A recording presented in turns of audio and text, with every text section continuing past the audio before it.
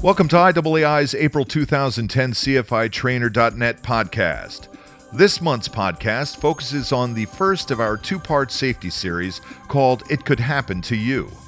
In part one, our roundtable participants discuss some of the accidents they've been involved in at the fire scene, the dangers of acute injuries at the fire scene, and what steps you can take to work the scene safely. In a future podcast, we will present a second roundtable on the health hazards of long-term exposure to fire scenes as a follow-up. Our roundtable is moderated by Robert Schall, current president of the IAAI, an ATF senior special agent, and the supervisor of the Arson and Explosives Group in New Orleans. Hello, I'm Bobby Schall, the president of the International Association of Arson Investigators. I'm here with Rick Jones of the Forensic Investigation Group in Covington, Louisiana, and David Kircher with O'Neill & Associates Fire Investigation in Somerville, New Jersey, for the start of our safety series, It Can Happen to You. We're going to be talking about a few fire scene-related incidents and hopefully stress and improve the safety process. Rick, let's talk about one of your incidents that we discussed previously, a fire investigation you conducted up in Mississippi. Good afternoon, Bobby. My name is Rick Jones. I was looking at a fire in the northern portion of Mississippi, which I was not familiar with. I traveled from South Louisiana up to look at this fire. This was a fatality fire in a manufactured home. So the floor had some water on it, and it had already swelled and was pretty weak. I was digging the living room out where the origin of the fire was, main portion of the fire was located, and the floor gave way, and I reached to try to catch myself and pushed my hand through a glass window, and I cut my hand pretty bad, cutting some of the major blood vessels, causing a lot of bleeding, and this was my right hand. And I exited the building because it was bleeding really bad and wrapped my shirt that I had on around it. Trying to figure out how I was going to get my keys out of my pocket and not let go of my hand, I tried waving down a car that was passing, and they went right around me and kept going. This is a bald-headed guy covered in blood and fire scenes. They didn't want to stop. And not knowing the area, once I got my keys and got into my vehicle, I didn't know where to go. I hadn't pre-planned the area. I didn't know where the hospitals were at. I remember going through a small town gas station area, and I was able to get back to there and ask for directions. And, without me knowing it, the hospital was right across the street from the gas station where I stopped to get directions. But the main thing I think that affected this scene was that I didn't pre-plan it and have any idea where medical treatment was or how to get any. I didn't have a GPS at the time, and if I would have used my cell phone to call 911, I really didn't have anything but the address to give them, and not sure that I would have got 911 in that location. Well, what changes have you made to your scene processing tactics when you're in unfamiliar areas now? Do you pre-plan out some of these hospital locations or first aid stations, or do you carry your own first aid kit? And have you established a protocol for staying in contact with your office to make sure they're familiar with where you are and when you enter the scene and exit the scene? Yes, I do. I have a GPS that I use now that has hospital first aid stations programmed into it. So a lot of times I'll check to make sure that I have an idea of where something's at before I get out on the scene if I'm by myself. I've been practicing here lately that I try to take someone with me, as well as I have a first aid kit with me when I go to the scene, which I did not have when I initially got hurt on this one.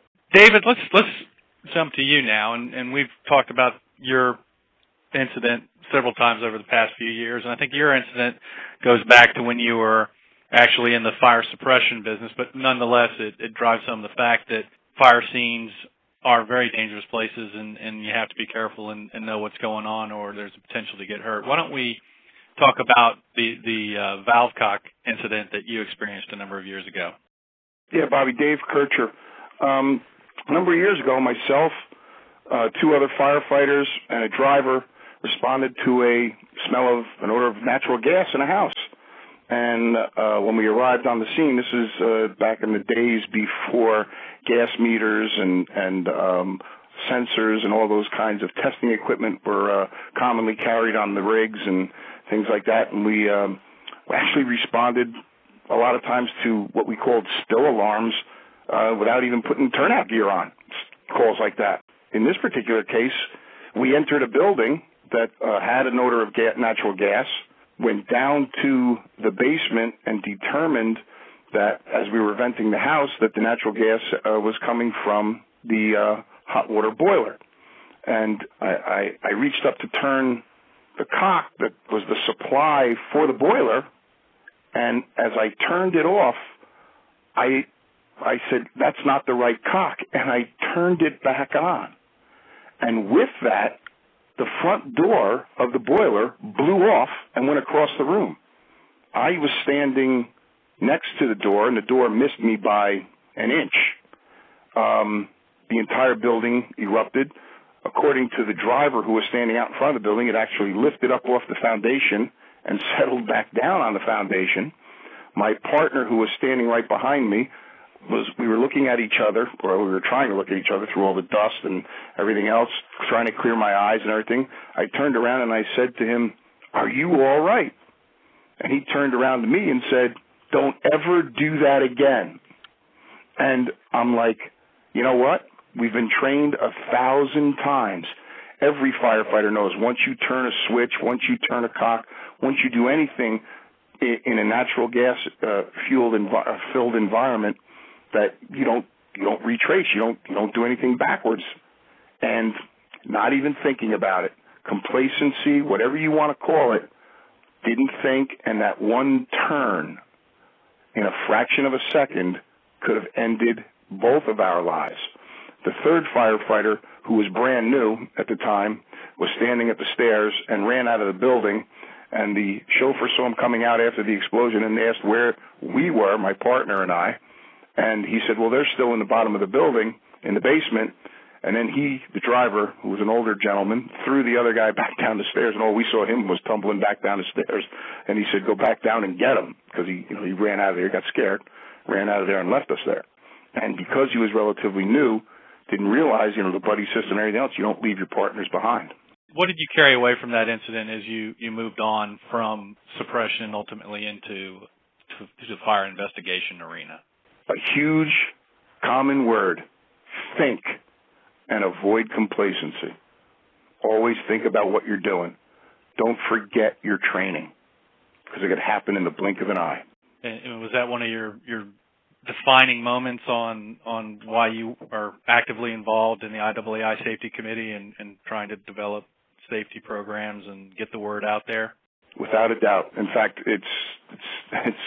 I must have told this story 1,000 times, and every time my partner, Bobby McDermott from the Morris County Prosecutor's Office, he also worked on that project with us, and he says the same thing. The two of us are here by a stroke of luck.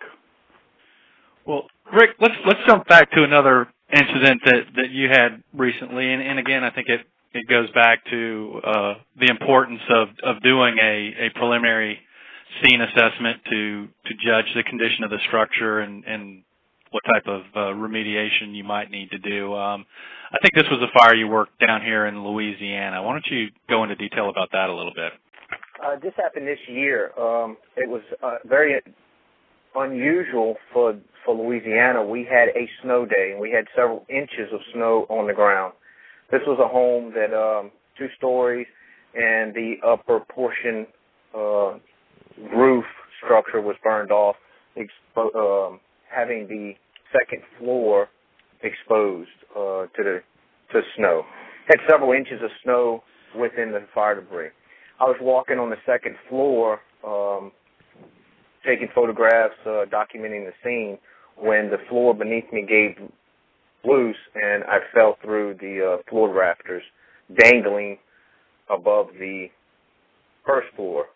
I had someone with me that day that was able to come and rescue me and pull me back up out of the floor. It would have easily been a 8 or 10 foot fall if I wouldn't have partially straddled a gas pipe that was running through the floor in this area that I fell through, as well as something caused some damage to my shins and to the inner portion of my leg. I again received a pretty bad cut on an inner portion of my leg and had to have a few stitches to fix that. But do you feel your experience from the first Mississippi incident better prepared you to handle this? And you went through some different protocols.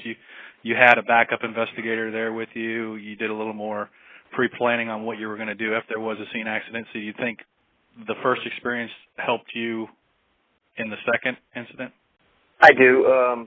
We had an ideal that if something happens of how he was going to handle it, he wasn't going to come running up to where I had fell through a floor or whatever, because then he would end up on top of me or fall through it as well. And that wouldn't help. So we had an idea of what we was going to do if it ever happened, and we have some boards on our vehicle now that we try to lay across the floor joists to get to one another if something like this was to happen. And it did, and he went immediately, got a board, was able to find the floor joists and lay it across for me to be able to brace myself back up on the boards and pull myself back up out of the floor.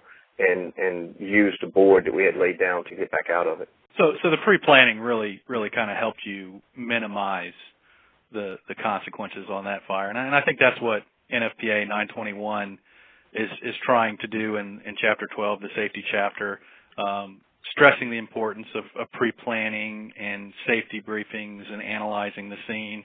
And I know Ron Hopkins recently had a working task group that extensively revised Chapter 12, trying to improve the available information regarding scene safety to people. And it's in the proposal process right now, and look forward to seeing that language in the new edition of 921 coming out in the near future. Safety is a real problem on fire scenes, and as much as we try and get the word out there, I think what Dave talked about and what you talked about, people just overlook it. They get complacent. They get that macho hero type syndrome where they don't think it can happen to them. But these safety problems are real, and they can happen to you. So I appreciate you guys coming on to discuss these with us. I hope people understand that the risks associated with fire scene investigation are real and take the precautions. And I look forward to presenting more of these it can happen to you scenarios so people really take this safety message to heart, and I look forward to the continued efforts of the IAAI developing safety-related training and safety-related programs. We can take away the following safety reminders from today's roundtable. Pre-planning is of crucial importance. Always know how to summon help to the scene and where the nearest hospital is. Set and abide by a set of protocols for operating safely at the scene, especially if you'll be working a scene alone. Be sure that your office knows where you are, and that you set up a series of check-in calls and a procedure for your office to follow if you fail to make one of your check-ins. Create and follow a protocol for what will happen if there is an injury emergency while you're at the scene. Consider what you will do in case of a collapse, falling through a floor, a severe cut or puncture wound, an explosion, or being overcome by gases. Update and keep current your personal protective equipment. Utilize ventilation equipment at the scene to prevent explosive atmospheres from developing. Refrain from changing the condition of mechanical devices such as switches and valves. Stop and think before taking every action. Remember your training. Finally, we'll close with news from the IAAI. Time is running out to register for the IAAI Annual Training Conference from May 16th through the 21st this year in Orlando, Florida.